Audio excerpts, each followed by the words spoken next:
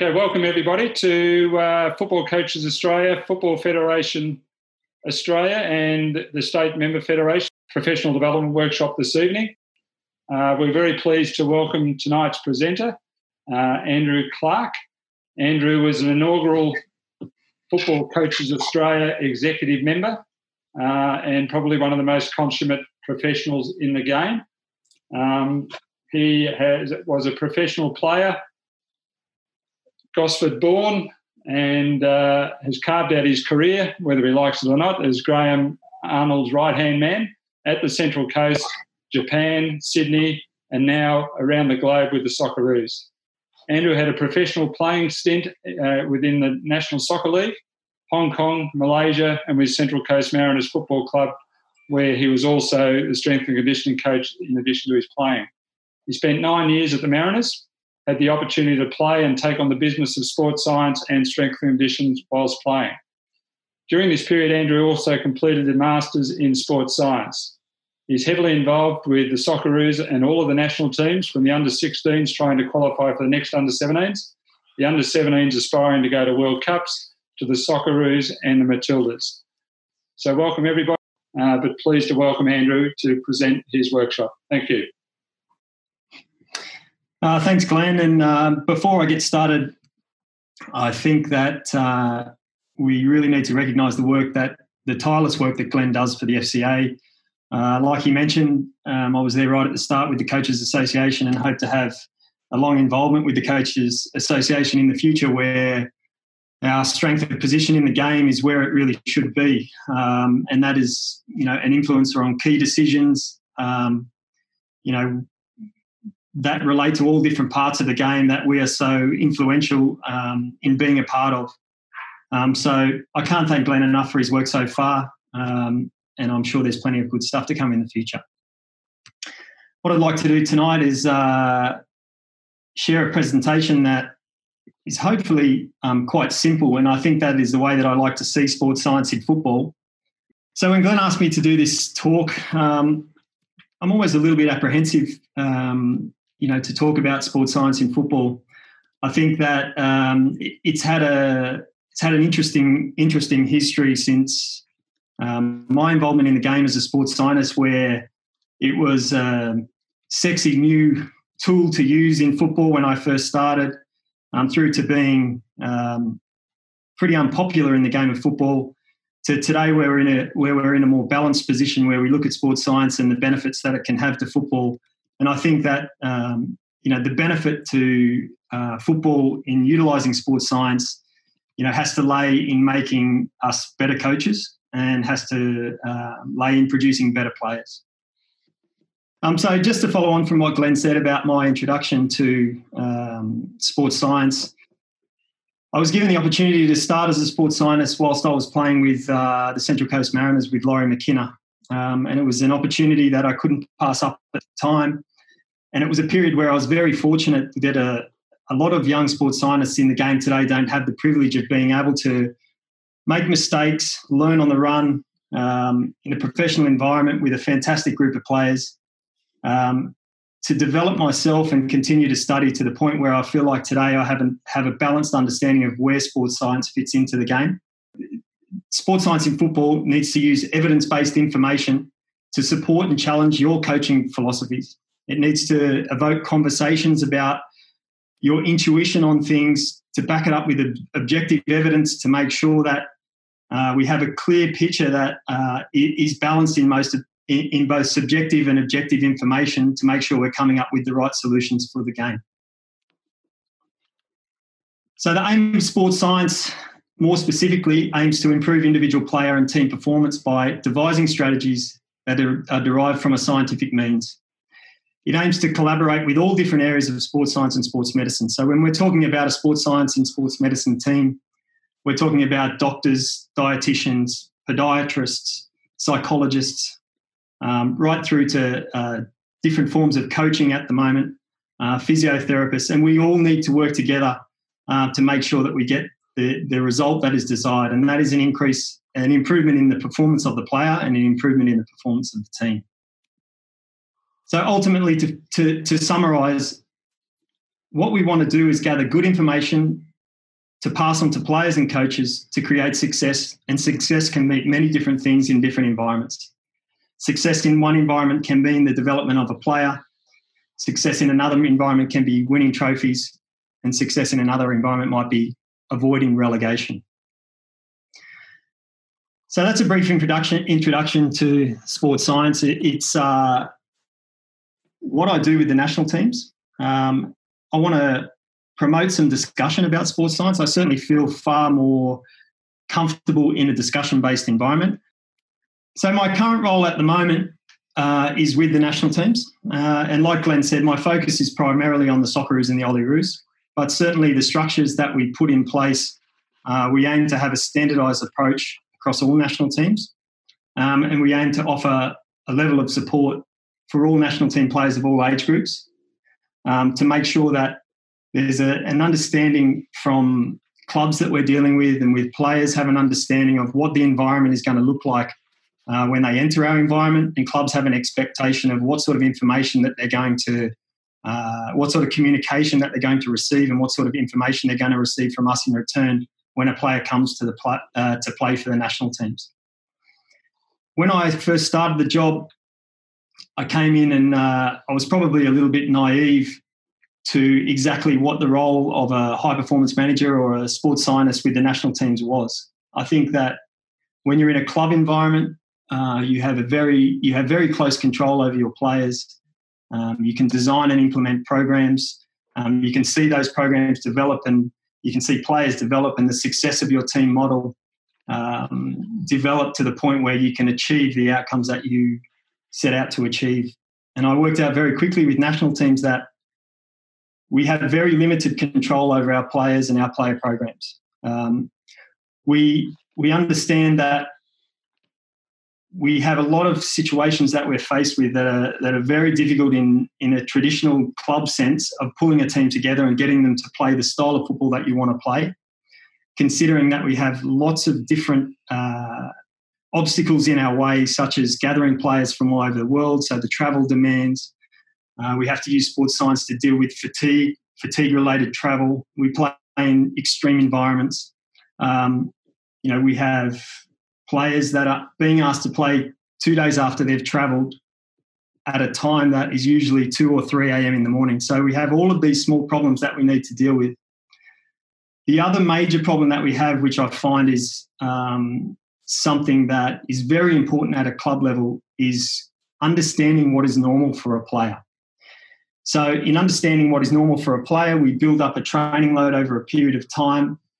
When we understand what's normal for that player, when certain parts of their training load become extreme, we recognise that, we allow extra recovery, and we make sure we keep those players fit and healthy. So a big challenge for us is understanding what's normal for a player when they're outside the national team environment.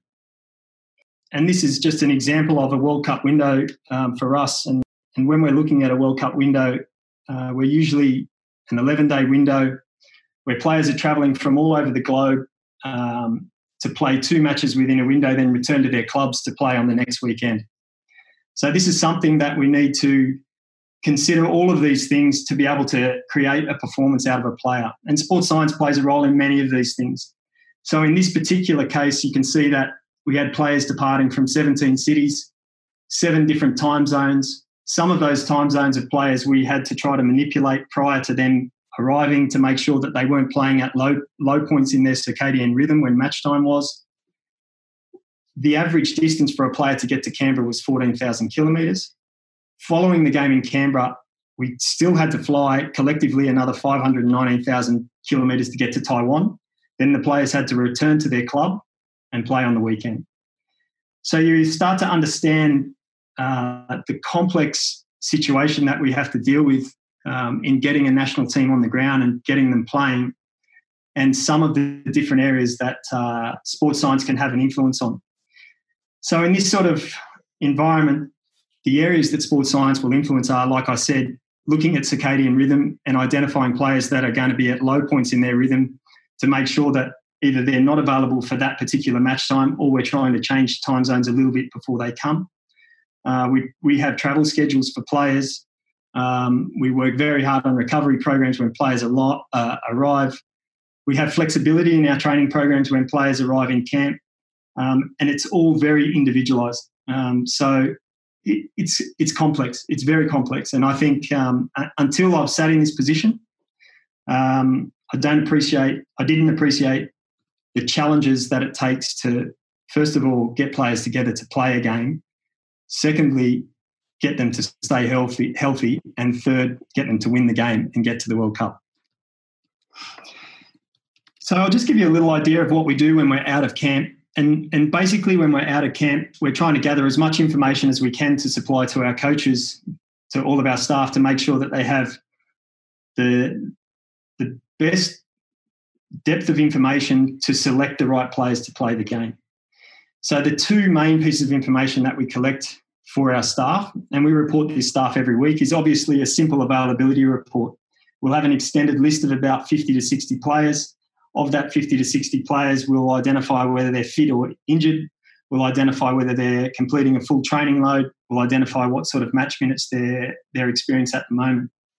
So you can see this, and on a Monday, we're looking at how many minutes the player played in the last week and how many minutes the player played in the last month, just as a bit of a measure of their acute to chronic ratios. Sometimes we'll look a bit further than that. We'll look how much they've played in the last 3 months or 6 months, depending on the player, if we want to get an understanding of what sort of match exposure they've had. And I think we quickly learn that, the key to performance is playing matches. And it's something we're trying to deal with all over the game, locally and internationally, to make sure that our players can perform at their best, whether it's for a national team or for a club, by playing more minutes of football. Because simply in certain age groups, and this is a very difficult issue that we've had to deal with the Olympic team, we have players that this graph looks very ugly. We have players that just aren't simply playing enough minutes. The other key thing to gathering information outside of camp is communication. We spend most of our time trying to build relationships with clubs all over the world. With that relationship and the permission of the player, then we can start to gather information on training load exposure, some more detailed training load information, perhaps some testing information, some GPS match data. And as I go on in this talk, you'll understand the importance of that to how we engage sports science in deciding how we play the game and deciding who we pick. So communication with clubs is really important to the success of the national teams. The next thing we like to do with national teams is we feel that it's very important to build a physiological profile of a player. There has always been debate about whether we should be doing fitness testing on footballers. As a sports scientist, I feel like it's my place and my piece in the puzzle to provide as much depth as I can about a player to help improve their individual performance, to identify their strengths and weaknesses, and to give some sort of insight into either long-term benchmarking of players over generations, or looking at the development of a player over the course of their career. And the only way that we can do this is by being consistent in the tests that we choose. So we need to look at the time motion characteristics of the game. We need to understand the physiological systems that are in playing the game, and we need to pick tests that represent those things. That's with the understanding that these tests don't represent success or failure in the game. They just represent the player's physiology and the progression of that physiology. So if we can improve the interval-based aerobic capacity of a player, there's no guarantees that it's going to improve the game, but there is the opportunity for that player to be capable of playing a certain role that we require that player to play in the game because of what we understand of their physiology. Now, we know that there's a lot of complex relationships between psychology, technical, tactical, physical, that make up whether the player is good enough. But it's my responsibility in this to provide a physiological profile of the player. And I think it's very important. And I think it's important for Australian football. Some of these tests have remained exactly the same, and we were hell-bent on keeping exactly the same tests when we entered the national teams as well, because I think the longevity of this information is what gives it power. We also reintroduced, and Ronnie, you'd be happy to hear this, some jump testing, basic counter movement jump testing, standing broad jump testing that can be done in any environment. And we want to recommend this and have been recommending this test battery to the Australian landscape, and we'll continue to pursue this in future. What we're then able to do, and we've seen this with a few players, is when a player moves from club to club, or they move from through different phases of their career, they start to build up this unbelievable collection of long data that helps them keep their career on track. And we've had situations already where players have changed clubs, and there's been a significant change in the training style from one country to another country. And we've seen the physiological profile of that player change significantly within 6 weeks. So we've seen jump tests just significantly drop. When we probe a bit further about what's going on, the style of training is completely different. So then we're able to talk to the club or supplement some of those things with the player behind the scenes to make sure that we see those things, those tests continue to improve and be maintained throughout their career. The next thing that we like to do, and I don't need to spend too much time on this, is we like clubs to understand, with the permission of the player, everything that a player does in camp. We're not ashamed to pass on information on our training loads, our training structure, the actual training sessions, if we want to put some context on these numbers, any of the treatment that the players had, any of the testing that the players had. And I think this open sharing relationship, first and foremost, helps maintain the health of the player. But secondly, it allows us to build really good relationships with the clubs. And all of a sudden, when we offer up this information, we start getting this information prior to players coming into camp. That allows us then to safely plan what we're going to do within the camp, within reason, and pass the players back to the clubs. Because we don't own these players. We're just borrowing these players to play for our national team, and we want to safely hand these players back. The next part of the reporting process is internal whilst we're in camp. And these are some of the reports that we give. Obviously, we plan for our training weeks and we report back daily to our coaching staff exactly what has happened objectively in the session. So objectively, we're talking about GPS analysis, we're talking about time of training session, heart rate, and any testing that we do. And a lot of this is unrequired jargon to a coach, and I think it's fair enough. I think that the focus of, I feel like it's my responsibility to take away a lot of the concerns about whether a player has had enough exposure or whether their load is being managed, so that the coaching staff can concentrate on the tactical outcomes that they want to achieve. I can guide and add and manipulate the training session in small parts around the outside to make sure that the players are getting enough exposure in certain areas on certain days to prepare them for the match. But I would like to think that the focus of the staff is on the psychology of the players, on achieving tactical outcomes so that we can all go and win the game. The simplest thing that we can give to a coach, and like I said before, this information contains, whether the player's full training, time of the session, RPEs, total distance, high-speed running, acceleration, deceleration, and they all have certain meaning to certain people in the coaching group. We can take a quick snapshot of the training session for the coach, and they can go, okay, today was good compared to the normal values that we have. Oh, shit, we overdid it a bit on high-speed running or sprinting today, maybe because we did a crossing and finishing drill. It's okay. Or maybe next time we need to reconsider whether we do that drill in the training session. The last piece of reporting for national teams is around the match. And this is the integration of a lot of different things. And I think that the use of match data and its relationship to performance is not perfect. And it needs to be developed in coordination with data analysis and with tactical analysis, because we know, and intuitively, that different ways to play the game give us different success outcomes but have different physiological requirements. We know that if we dominate the game with possession, that usually we will run less. Not always, but usually we will run less. We know from research, both internal and external, that if we press high in a game and we're intent on pressing quickly in the front areas, we can actually save a lot of energy in the game. It might feel like those front players are doing a lot more, but actually as an average across the team, we're actually doing less by reacting quickly and winning the ball back quickly. So the use of match information to assess performance is a dangerous thing.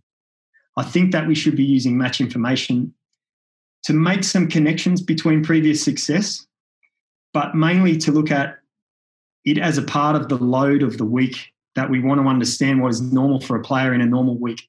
So we need to understand what a player does in training to know how in the game, to know how we need to plan the recovery from that game. You know, if a player's played 60 minutes, if a player's played 90 minutes against a rubbish team where we've done virtually nothing, maybe we can train harder that next week. We don't need to recover as long. If we've been in a hot environment, it's been psychologically stressful, the game, it's been physically demanding.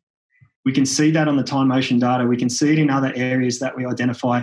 We need to react to that and accept that the week needs to be adjusted because there needs to be more recovery. The last piece of national teams has been the development of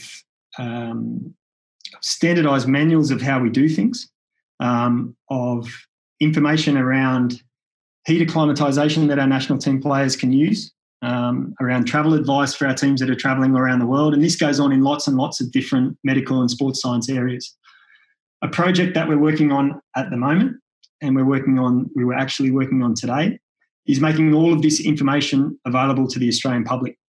I feel that our position, our responsibility, more than our position, as working for the Federation and for the national teams, is to be leaders in the area of providing information that the whole landscape can use. So a goal that we have that we're going to try to achieve fairly quickly is to establish a main place on the FFA website that looks at health, medical and wellbeing, where we post up the information that we use with national teams so it's accessible for people around the country.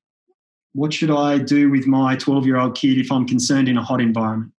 What should we do for, what's the latest research say on recovery protocols? What does a sports scientist do at the FFA?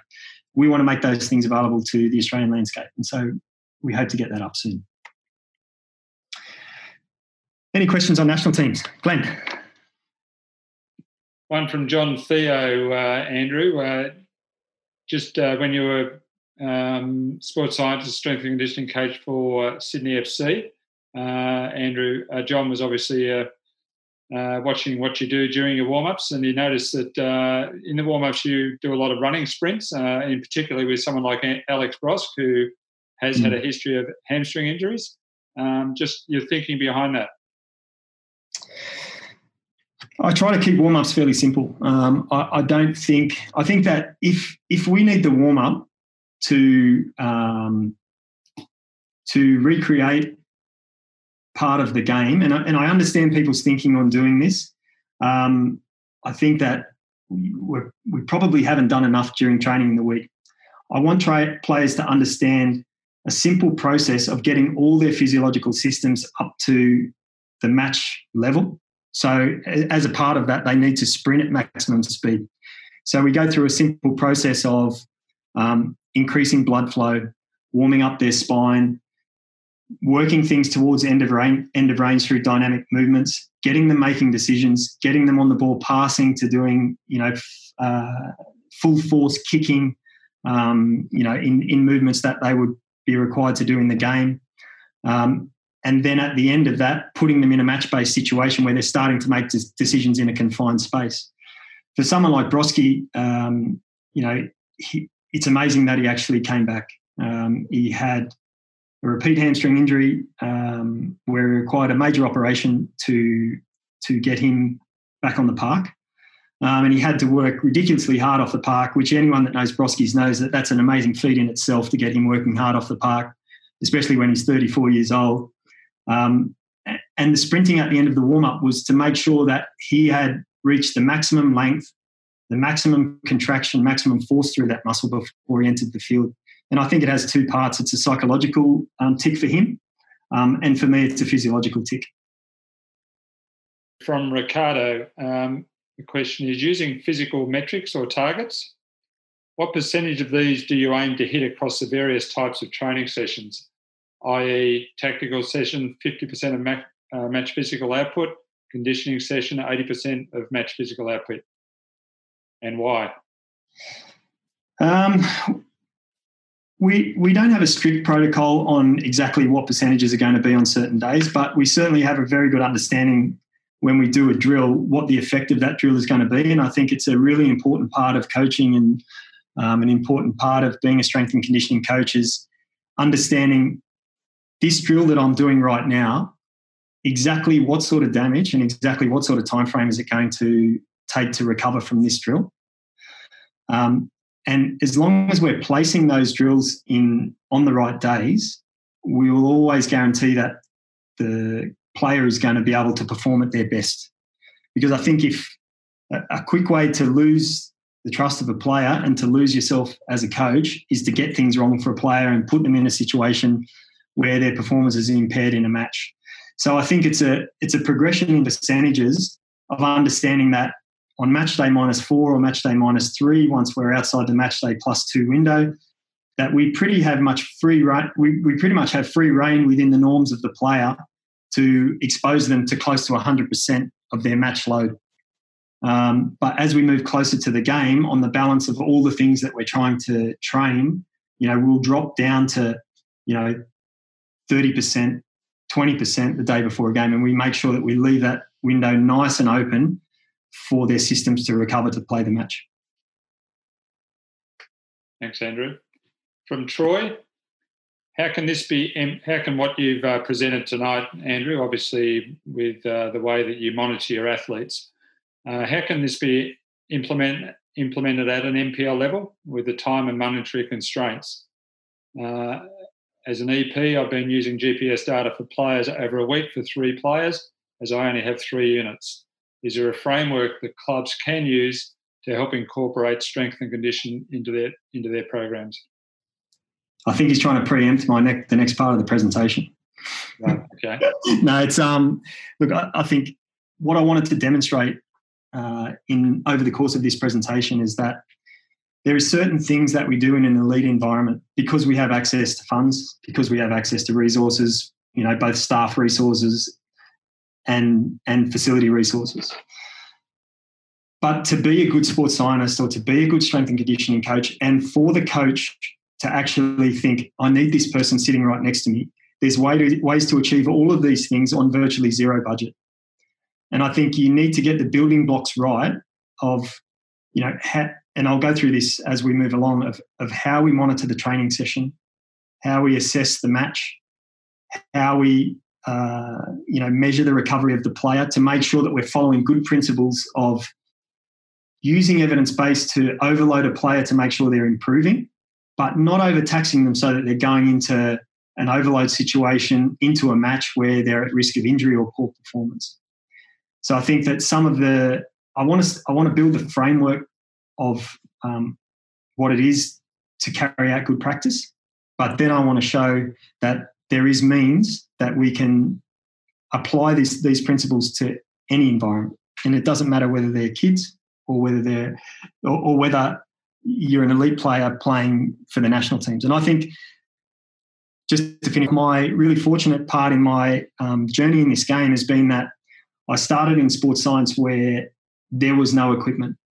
I think a couple of years down the track, we started to introduce heart rate monitors, and all of the training load had to be done subjectively.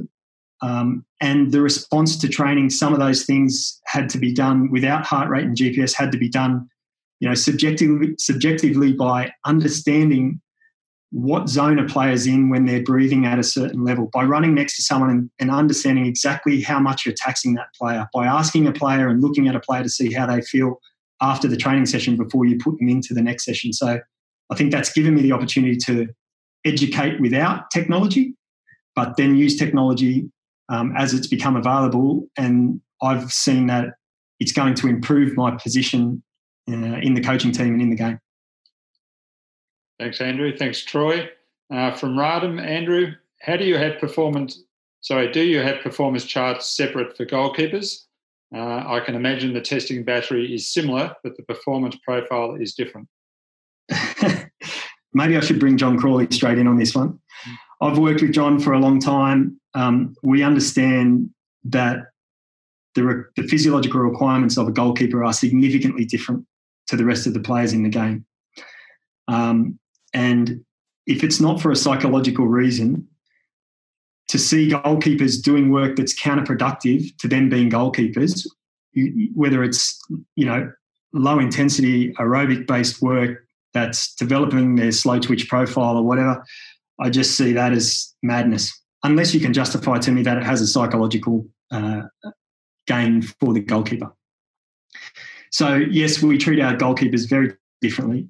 I don't profess to know in detail, the exact requirements of working a training session with a goalkeeper, and I'm very hands-off with the goalkeepers with John, because I think that I understand the physiological requirements being repeated power, the ability to be very long in their bodies, are very specific to that position, and I support that in the gym and off the park. But on the park, the testing protocols, some of them are similar, some of them are very different. The training protocols are very different with our goalkeepers. John, if you'd like to come off mute, do you want to add to that at all?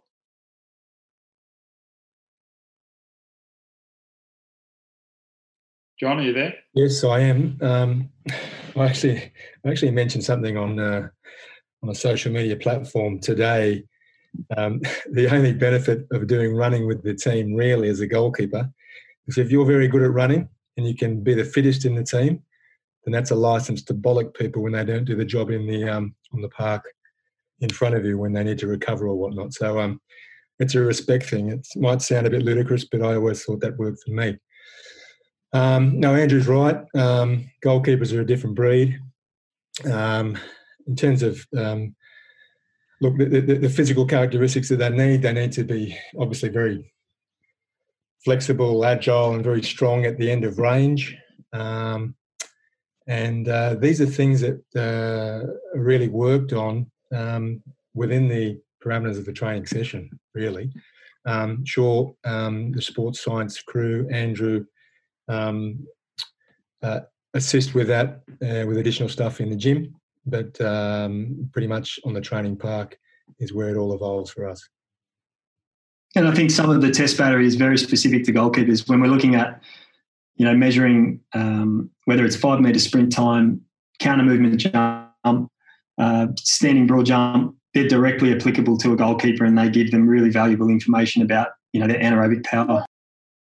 From Nick Carter, can you confirm what your recovery protocol is following a game day? When you talk about recovery, the greatest power that we have in recovery is time. So every single thing we do has a certain amount of time that it takes to recover. So if we're working, an explosive event that a player has been conditioned to in the past and we're doing it to a maximal level, we may expect that can be recovered in, about 48 hours. If we're playing 11v11 on a Tuesday and we're working lots of different systems and we're pushing them beyond the intensity of what a match would be, I would be very careful putting a player into a performance or making them do something maximally within 3 days. So we understand every drill, that time is the ultimate recovery. But what we can do is make sure that we minimise that time by maximising a couple of different parts of recovery. So the first part is making a player feel good, because the percentages of all types of recovery, whether it's ice bars, massage, compression garments, contrast bathing, are very small. I've actually jumped a step there. So because those recovery time, those percentage recovery benefits are very small, a major impact of those things is psychology. Okay, so what we want to do is we want to provide players access to all of those things and let them choose what works for them. because we know that all of those things can have different effects on psychology. And if we can get the player thinking they feel better, they will feel better just because of the power of the mind. The other key building blocks other than time to recovery are obviously nutrition. We have to get nutrition right, okay?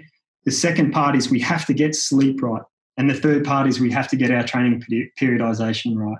So you've got time, nutrition, sleep, training programming, and then you can start to think about all of those other things. And those other things in research have some small benefits. If you stuff up those other things, you can make your recovery period much longer than it needs to be. And if you use those additional, if you've got all those building blocks right, the big rocks, and you put those small blocks in, you may get a better performance out of a player in a shorter time frame because you've made them feel better about themselves. Okay. From Shane, Andrew, what are the standardised physical tests that you run? Is it yo-yo or others? Yeah, so with that standardised test battery, we have basic range of motion tests that we do with our medical team. We have basic muscle strength tests that we do with our medical team and our strength and conditioning team. And then when we move on to the physiological battery of tests, we do a counter movement jump, we do a standing broad jump, we do height, weight, skin folds. When we're in camp and it's very short, we try to get a sub-max yo-yo. So we're looking at some recovery. We're looking at heart rate at a sub-maximal value and some recovery kinetics. If we can get a maximal anaerobic test, like a yo-yo test, which we use, yo-yo IR2 for the senior national teams, we would like to do it. We would also love, because of the time constraints of the national team setting, to get this battery out into the landscape. And this battery will then give us an idea of players, like I said, as they're developing, benchmarking players against national team players, against A-League players. So someone in the community can do this testing and understand where they sit compared to, Matthew Leckie, who plays for the national team. They're simple tests that can be done with Trevor Morgan in the under-17s in Bangladesh, through to us playing a World Cup in Qatar. So, yeah, they're not complex tests because we need it to be standardised across all teams, all environments. Okay, thanks, mate. Thanks to everyone for those questions. I'll get Andrew to go back to his presentation. When we come back, I've got questions here from Shane and Beck. I'll get through this part and then we'll just go into questions at the end. Yeah. Okay, so now I wanted to move out of national teams and move into a football landscape that probably is more applicable to everyone that's listening tonight. And the first thing I think that you need to consider when you're talking about the integration of sports science into the coaching profession, whether it's either through your own means or through the support of staff around you, is that you need to have a clear understanding of how you want to play the game. And the reason I say this is when you understand how you want to play the game, then we can start to analyse what are the physical requirements to play that game. And like I said, the physical requirements of playing certain positions within a game are different. Okay, and when your staff understands that, the way you want to play a game, and just a simple example is, you want to play your wingers high and inside, but you want them to defend in a 4-4-2. We start to understand what sort of physical requirements over the journey when we start to analyse games are going to be required to play that position.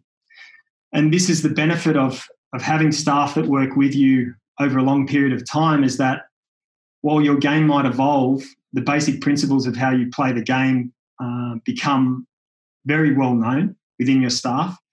And you can start to add information of the sort of players that are going to be suited to playing your style of game. And we were talking about Broski before. And at the time in Sydney, we were playing a game, and this is in the very early days, it's just an example that pops to mind, where we were playing, a 4-2-2-2 with 2 10s, 2 9s. We knew that Broski didn't have the aerobic legs to be able to defend in a midfield 4. So we actually identified that Filip Holosko had aerobic engines and he used to have an amazing output in the game, and we used to tank him every single game, that this guy would play as a number 9 on the front line and then have the ability to be helping out the fullback at right fullback or in two banks of four. So I think if you have an understanding of how you want to play the game, and that can evolve, it will help educate the staff around you of the sort of information that they need to find to complement how you want to play the game, to give you the information of the players that can play your sort of game. So like I said, when we understand that, we can start to understand the player demands of the way you want to play the game. This also, when we understand this, then we can understand the injury risk that players are faced if they're required to play your game.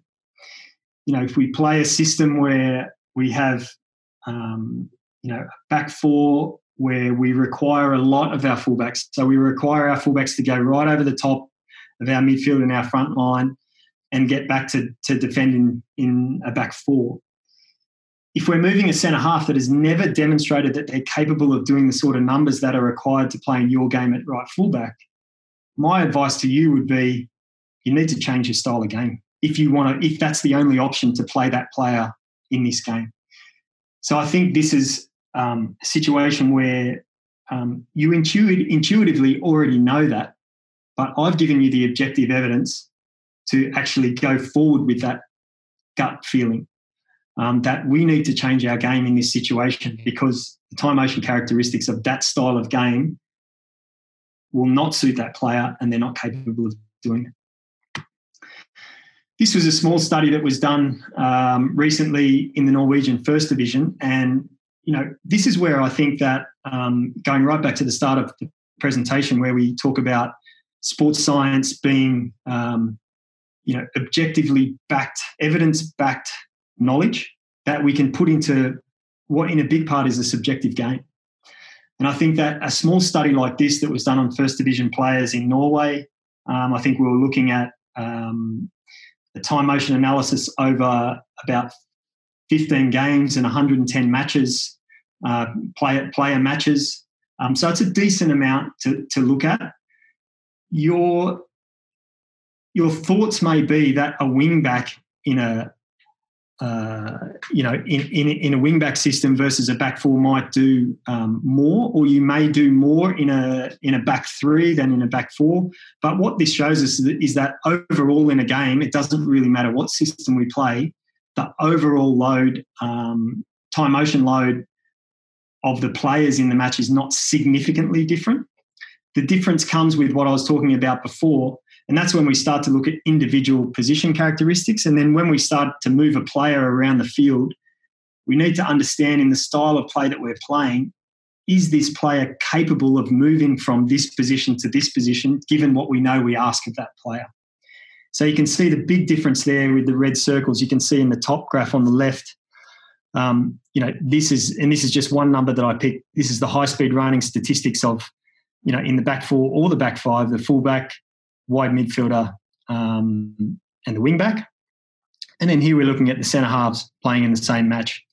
If I ask Thomas Deng to go from playing as a centre half week in, week out to right fullback, my information to the coaches are that at some point in this game, if we're asking him to do exactly what we normally do in this position, he's going to clap out. And so we need to be ready for that decision. So that's a little bit of information that sports science can give to make sure that we're prepared for situations. We can also see that there's a massive difference in the sprint distance of these players. So sprint distance, we're looking at, top speeds, like speeds above 26 k's an hour.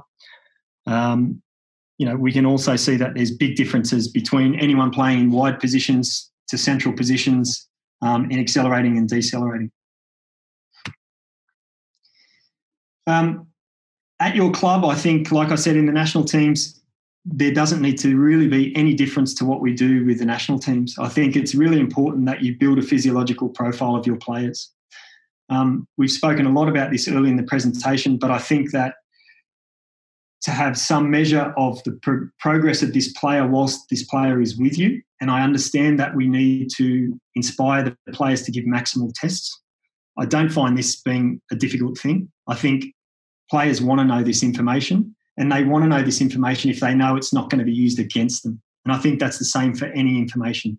We need to be sure that whatever information we collect, whether it's testing or monitoring, that information is going to be used to make you a better player, not going to be used to select or deselect you.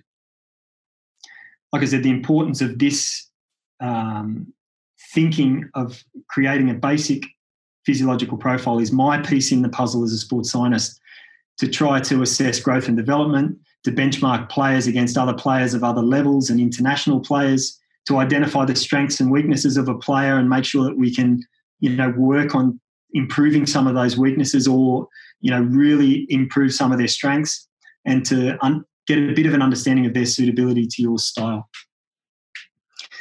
The second tip I have for anyone who is thinking about implementing sports science into the coaching process is understand during a season what the worst case scenario is for your players. And I've pulled a couple of examples here just from some history things that I had. And this is a really important role of the sports scientist. It's important for them to look forward at the season and understand what is the most dangerous, taxing, difficult period that we're going to face in this year. And if we understand that, can we prepare for that period so that it's not a massive jump for players, so that we deal with it without having a massive increase in injuries, and it just actually seems quite normal. And like I said before, developing a normality for the player will make us cruise through these periods. There's some things that you can't control, but I believe that there's a hell of a lot more that you can control than you can't. And I think sometimes we err on the, I couldn't help that. But I always find in my own self-analysis that there was always a reason why something happened. A contact injury in most cases happens because of a dumb decision or because of fatigue. You put yourself in the wrong position. And there's always somewhere, if you dig deep enough, that you can find to learn from, to say, maybe we contributed to putting this player in this position. I'm not sure what year it was for Sydney FC. We had a match every 5.2 days for 73 days with small squads, with crazy amounts of travel, 40-plus training sessions mixed in, with an average of 485 minutes for players every 28 days. We obviously shared some of those minutes with players, but to play in top competitions, you need your best players. And so we couldn't change it that much. The way that we prepared for a period like that was building up the training load for approximately 3 months before, so that we were playing a game midweek, so that we were doing the equivalent load of playing a match every 5.2 days. The next part is building a monitoring model. And this kind of moves on from the question that we had before about, we have access to technology, to money, to facilities at the elite level, and what can we do at a lower level to make sure that we have an evidence-based sports science backing to our programs. It's easy for me to talk about the physical load of training sessions because it's easy to measure. We look at the tactical complexity of our training sessions to see if players are getting tired because we're constantly drilling them with tactical information, and that we just need to back off. And we can plan that in the training program. But if we look at the GAS theory on the left that has been around for a long time, in each one of those areas, if we just walk our way through it, we live at a normal level. We expose a player to either training or a match in a certain physiological area. We then hope that the player recover. We give the player enough time so that they recover above their baseline, which is their normal level. And in that phase 3, either D or at most E, we're thinking of re-exposing the player to whatever we're trying to train so that our new normal value is higher. And this happens in small steps. There's no perfect science. And the reason there's no perfect science is because we're dealing with players of all different ages, of all different training histories, of all different mechanics, players where their performance is made up of different parts, percentage parts of technical ability, tactical ability, physical ability. So it takes a bit of art to be able to achieve this successfully. But I think combined with that art, we need to push as much objective information into it as we can. We need to understand how the players are coping with the doses that we're giving them and recovering from those doses for the next performance, whether it's training or a match. We want to gather an understanding of how taxing that training session, and that training session could be a training week, but let's drill this down to one session. We want to understand through our planning and the session that was done what the external load of that training session was. So the external load is we measure how far they run. We measure how many accelerations they run, decelerations, change of directions, however we want to measure their time motion characteristics in a game. That gives us an idea of the external load. But that's not good enough by itself, because you can imagine if you've got a player that's 20 years old versus a player that's 38 years old that's exposed to the same external load, their internal response, which is how hard or how they perceive the session to be, or their heart rate response, will be significantly different. So we need to balance up those two things to understand the load that we've exposed a player to.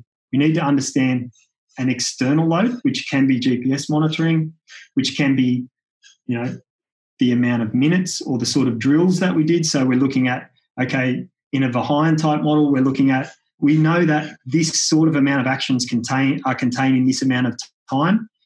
The external load we're going to put on a player is 5 times 8 minutes today. We want to see how the player responded to that, so we can look at that in different ways. We can just ask a player, how hard did you think that was, which is RPE. We can look at heart rate to have a look at another internal load response. When I expose the player to that training session, what percentage of their maximum did they work at in that drill? Because that has a really different chemical response in the body. The next part, when we move around to the yellow wellness monitoring, is starting to understand the subjective response to that training process. So when we're looking at wellness, we're looking at how players are coping with the training session or the match that we're throwing at them. And when we look at wellness, we're trying to assess whether a player is recovering from the training session to be ready to train again and move around to that D, which is the readiness to train or play again. In national teams, and I think across the board, when you're looking at wellness, we need to look at wellness in 3 distinct areas. And those 3 distinct areas are, and some of these, again, can be intuitive. We watch players when they walk into the training session, or they walk in the morning if we're in a professional environment. We know that the players are tired. We can see the fatigue on their face. We can see the mood that they're in. We can see the stress that they might be under. So when we're doing wellness monitoring, we're looking at those 3 areas. We're looking at what is the mood of the player, how stressed are they and what's the cause of that stress, and how fatigued are they today. We do some tricky statistical methods to look at that. We look at, is there a change from day to day? So are they going in a negative direction, and is that what we expected because that's the training session that we exposed them to? Is there a continual trend downwards? So is there a continual trend downward in stress that we need to investigate a little bit further to say, what's making you stressed? Is it family, financial? Can we help this player? Because it's going to affect the rest of their game and their performance. And we're just talking about performance, that's it. The final area is fatigue, and fatigue can come from different areas. But if we trust our players, we trust that when they tell us that they're tired, that they are tired. And we need to respect that. Once we've gone through that process and identified that our training has been good, our planning has been good, we've monitored their recovery, they're all available to train or to play, they're ready to train, we go back on the same process again. So I think at any level, this process can be followed on a daily basis or a monthly basis to make sure that there's good sports science in your practice as a coach. You can see that I've described the model as well, where you have no equipment. So in my environment, you can go as far as having GPS monitors, heart rate variability, biochemical markers. We can do different types of statistical analysis of wellness monitoring. We can do functional testing of jump tests or groin squeezes or, stuff like that to discover whether a player has recovered. But in the simplest environment, you can carry out this same process.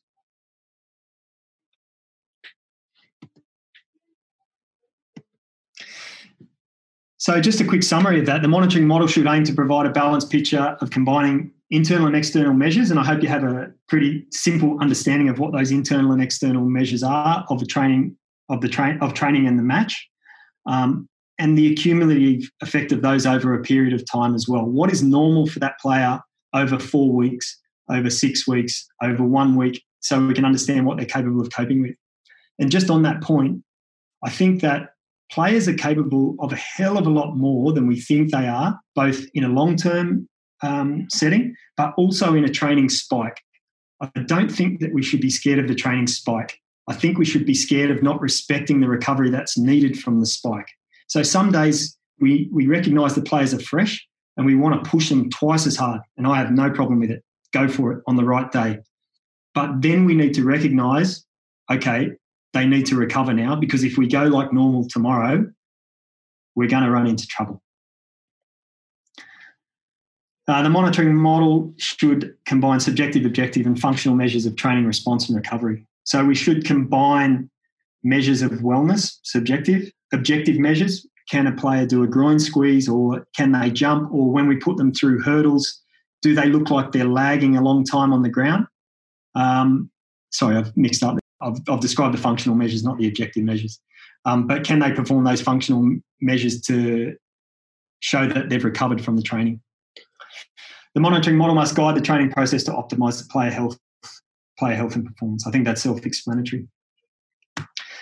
My last couple of bits on the presentation are about creating trust, and I think that creating trust in a team environment across staff and between staff and players is fundamental to the success of any team. I think that with trust, we get honest responses. We get players that are willing to share things because they know that it won't be used against them, that possibly you can use to improve their individual performance, but as well improve the performance of a team. I think that we need to be patient and understand that trust is not built quickly, and we need to allow a period of time under the pressure that we're at coaches and, you know, how quickly we get sacked these days, to create a trusting environment where a player can share their problems with you, or, you know, share their goals and dreams with you, so that whilst it should never overtake the objectives of the team should always come first, that we respect when a player is struggling. We respect that a player has things that they want to achieve in their career, and they trust that conversation or that information giving that they pass on, that it won't be used against them, and that it will be used to improve their performance. I think that when a player puts their personal goals, and this is outside of the realm of sports science, but as soon as a player starts to put their personal goals beyond the team's goals, I think the longevity of that player in the environment is short, in my experience. So we need to make sure players have trust in your philosophy. They have trust in your training model. I think, if you get training wrong, and you get it wrong not many more times than once, that affects a player's performance, you'll have a big battle on your hands to get the trust of the players back at giving you maximal in a training session. They need to have trust that your monitoring model is used to make them a better player and to make the team a better team. They need to have trust to come forward, that when they need support, that you will give it to them, and that in giving that support, they will give you, maximal in return. We need to be consistent in our beliefs. I think that consistency is very different to creating monotony and boredom, but I think if we believe in something, that we should have the strength to be consistent in our beliefs and go forward with them over the long period of time. But that's not to say that we don't need to be agile and ready to change quickly to a changing environment. I think, agility that overlays being consistent and having core beliefs is the key to really successful managers. They recognise a situation that we need to do something different, but it doesn't deviate so far from their core beliefs on whether it's, monitoring or style of play or training exposure or any of the things that we've discussed before. But the ability to go with that change that's required at that moment while still maintaining your core beliefs, it crosses over into that trust of the players and in their trust that, where you want to go and where you want to take them. Never forget what it felt like to be a player. I always try to remember this. And in trying to remember this, I think, what does it feel like to be player number 12 to number 20? I think if we look at this graph here, if we reject the people that are outside of our starting 11, because they're the happiest people in our teams, they're easy to train, they're easy to keep happy, they're easy to deal with. You know, for the most part, they're exactly where they want to be. But at some point during our seasons or tournaments, we need players 12 to 20. And if we don't respect those players and we don't support those players, that at the time when we need them, they're going to let us down. Now, in my business, supporting those players means that most of my energy in training is directed towards those players. The hardest session that I design every single week when I'm in a club is the match day +1 session. I spend all of my energy trying to make that session as enjoyable as possible, almost to the point where the boys that played in the first 11 are pissed off that they didn't get to do that session. And I think if you can combine that philosophy where they're enjoying football, they're conditioning and they're ready to play, that those players will always be there for you. So I think it's really important to respect. The message I wanted to get out of this was to respect player 12 to 20 even more. And I'm talking more to support staff here than the manager, but even more than the players 1 to 11. I think 1 to 11, there is a big focus on the tactical outcomes of those players by the manager. But support staff, sports scientists, strength and conditioning coach, assistant coach, we need to devote a lot of our energy to those players because we're going to need them. The last thing I wanted to quickly go over is never ignore your intuition. I think as a coach, someone who comes in, talking shit, doesn't matter whether you're a sports scientist or a psychologist, saying that your intuition is incorrect without any objective evidence to back that, I don't think that you should have those people around you. I think you should listen to your intuition, but I think you should seek the people around you and seek evidence-based to back your intuition or question it. If it backs your intuition, you're right, move forward. If it doesn't back your intuition because of the weight of evidence and good evidence, because there's a lot of rubbish evidence out there, then you need to question some of your core principles and your core philosophies and really assess whether they are, your intuition is correct and whether you need to change your model. Here's a couple of simple things just to from evidence that back up that intuition. We all know that if we have a fit team, we're more likely to be successful in football. It means our best players are playing. It means our players are playing consistently together. It means that we can advance our tactical plan in a game, week on game, week on week with a consistent team of best players. This sort of research has been done over and over, from the A-League to Qatari to the Premier League, where teams that have consistent starting teams and have low injury rates are more successful than teams that don't. We also understand that, and this is a UEFA study, that if we don't understand what's normal for a player and we make big jumps, that we expose players to increased risk. So in the UEFA Champions League study that's gone on for a while, we can see that injury risk, both traumatic and overuse injuries, is highest at the start of pre-season.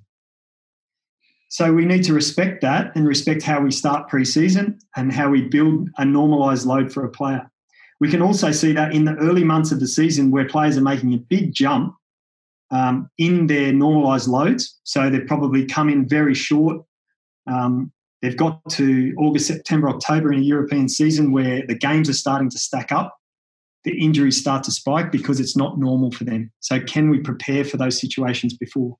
Because when we get into a normal part of the season where load becomes normal, they're playing, 500 minutes a month, injury statistics drop.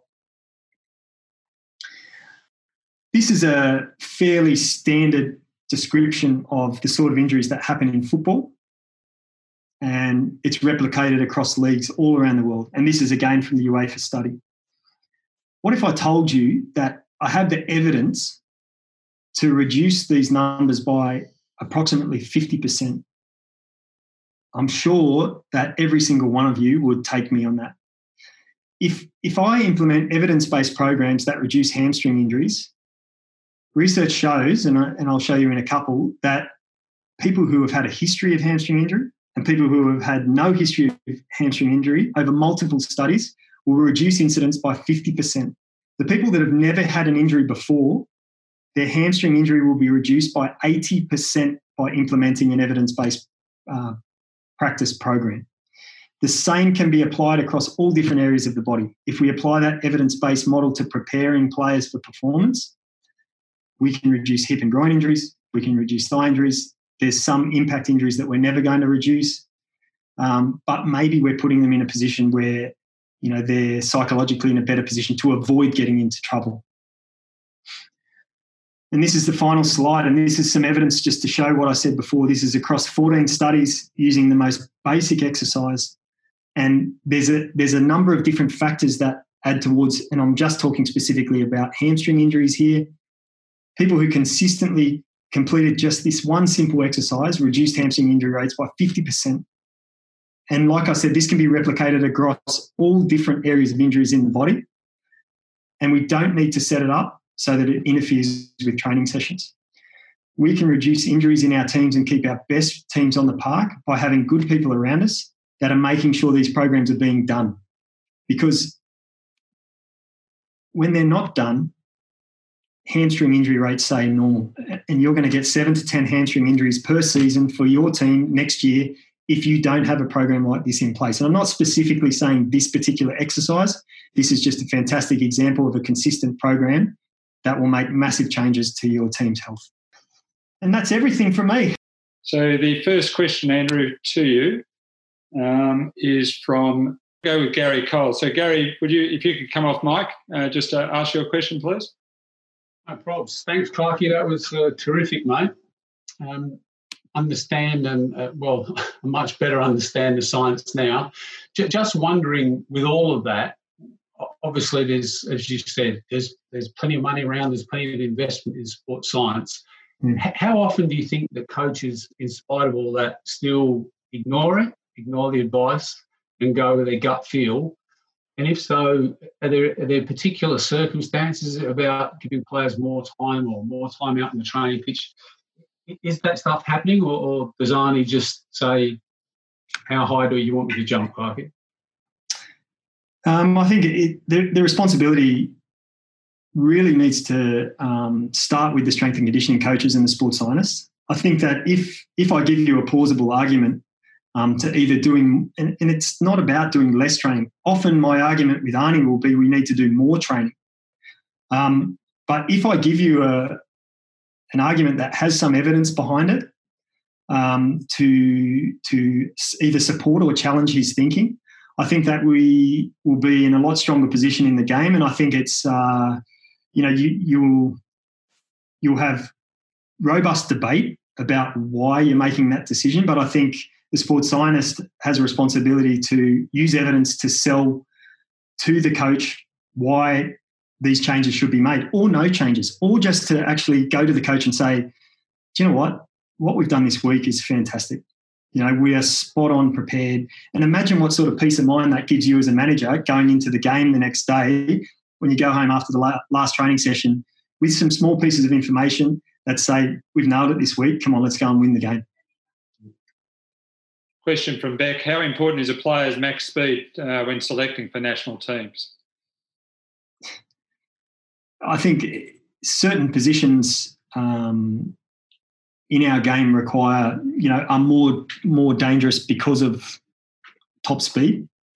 When we look at top leagues around the world, there's no denying that to be very, very elite in the top leagues in the world, the sort of athletes that are attracted especially to certain positions, whether it's defenders or frontline players, less so the central players, are ridiculously quick.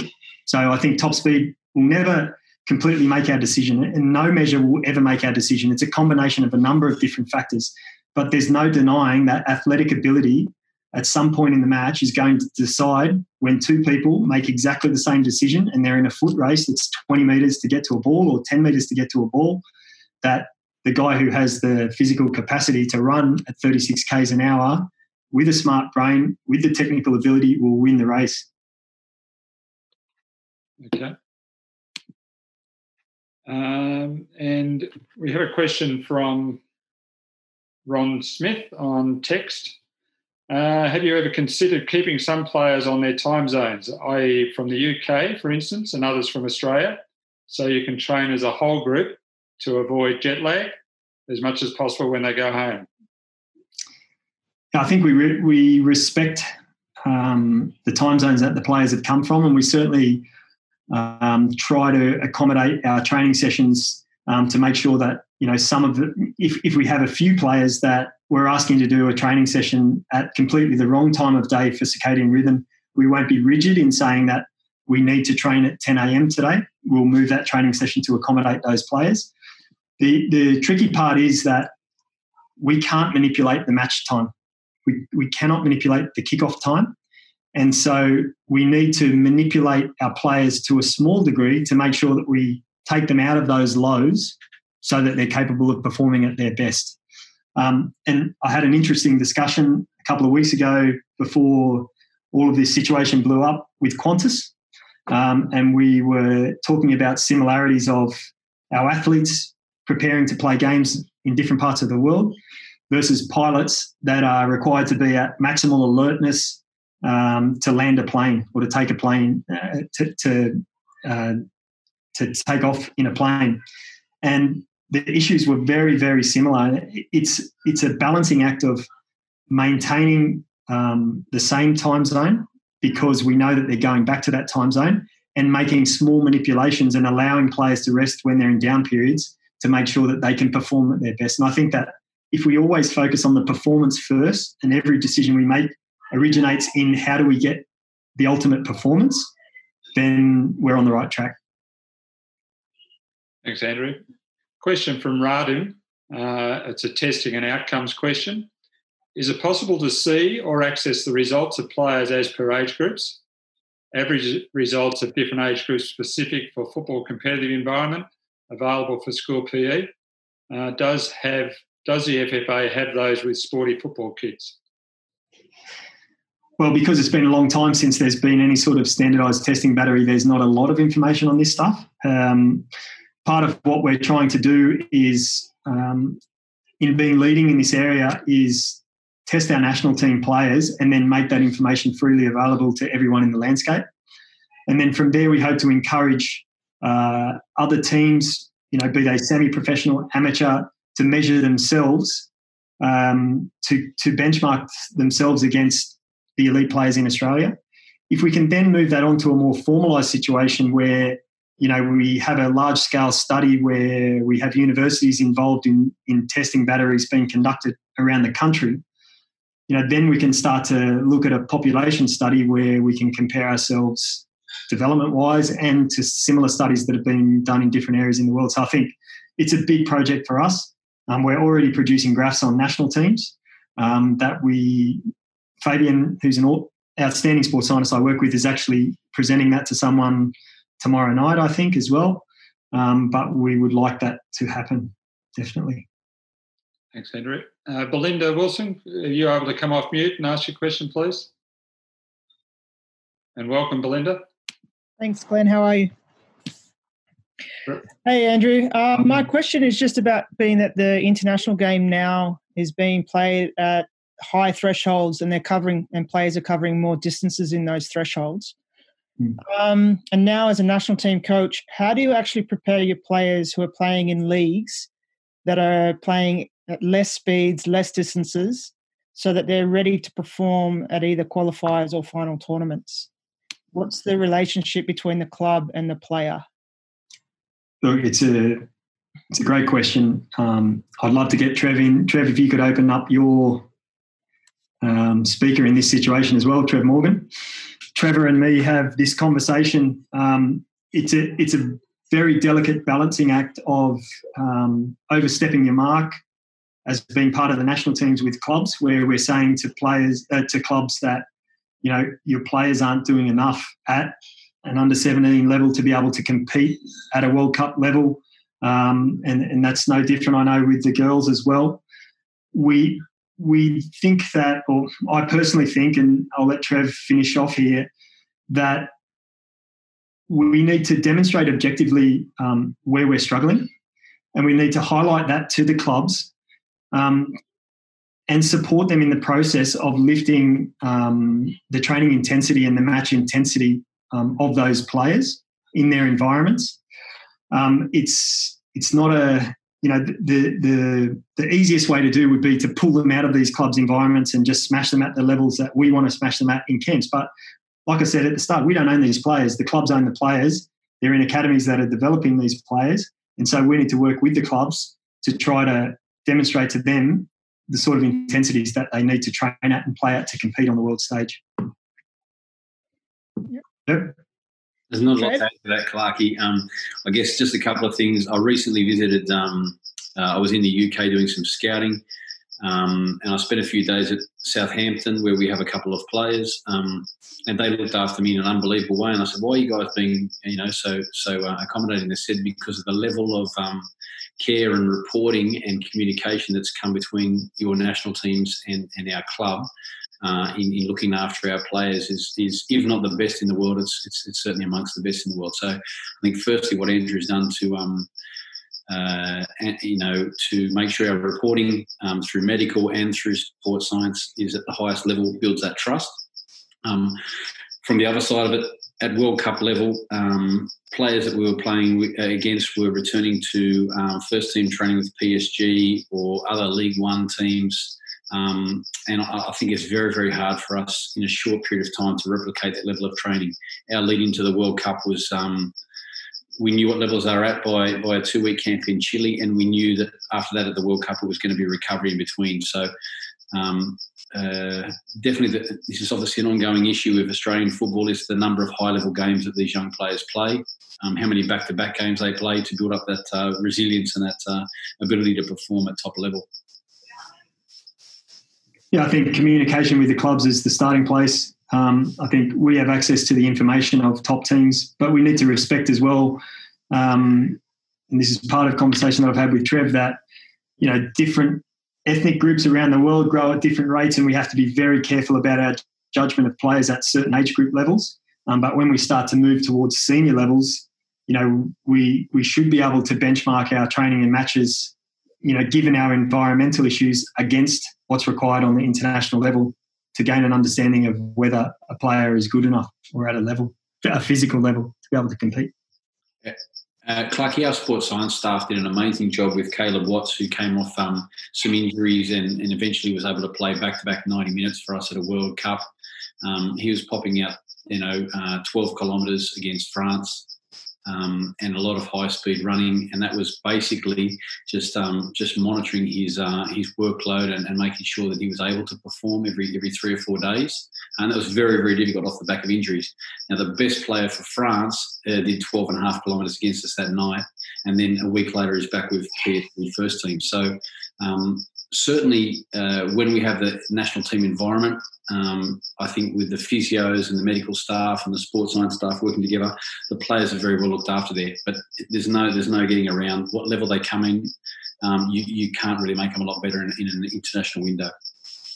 Got one more question from Ron Smith. Ron, if you could come off mute, please.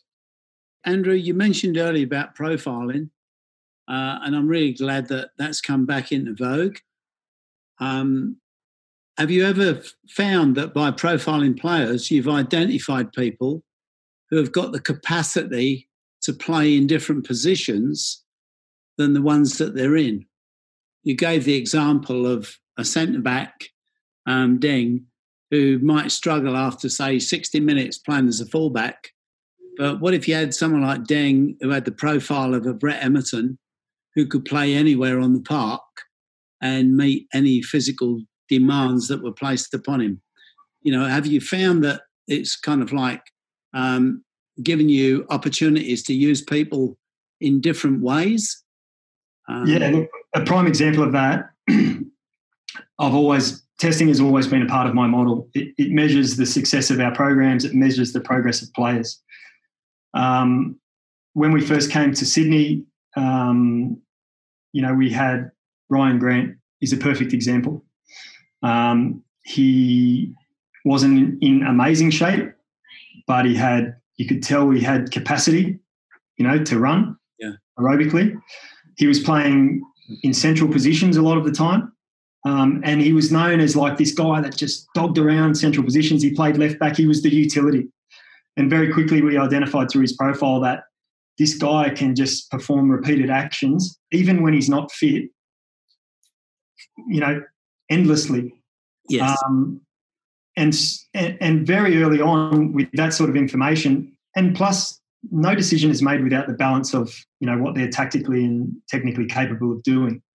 But Arnie very quickly pulled Rhino aside and said, you will play right back for us, and I don't want you to play anywhere else.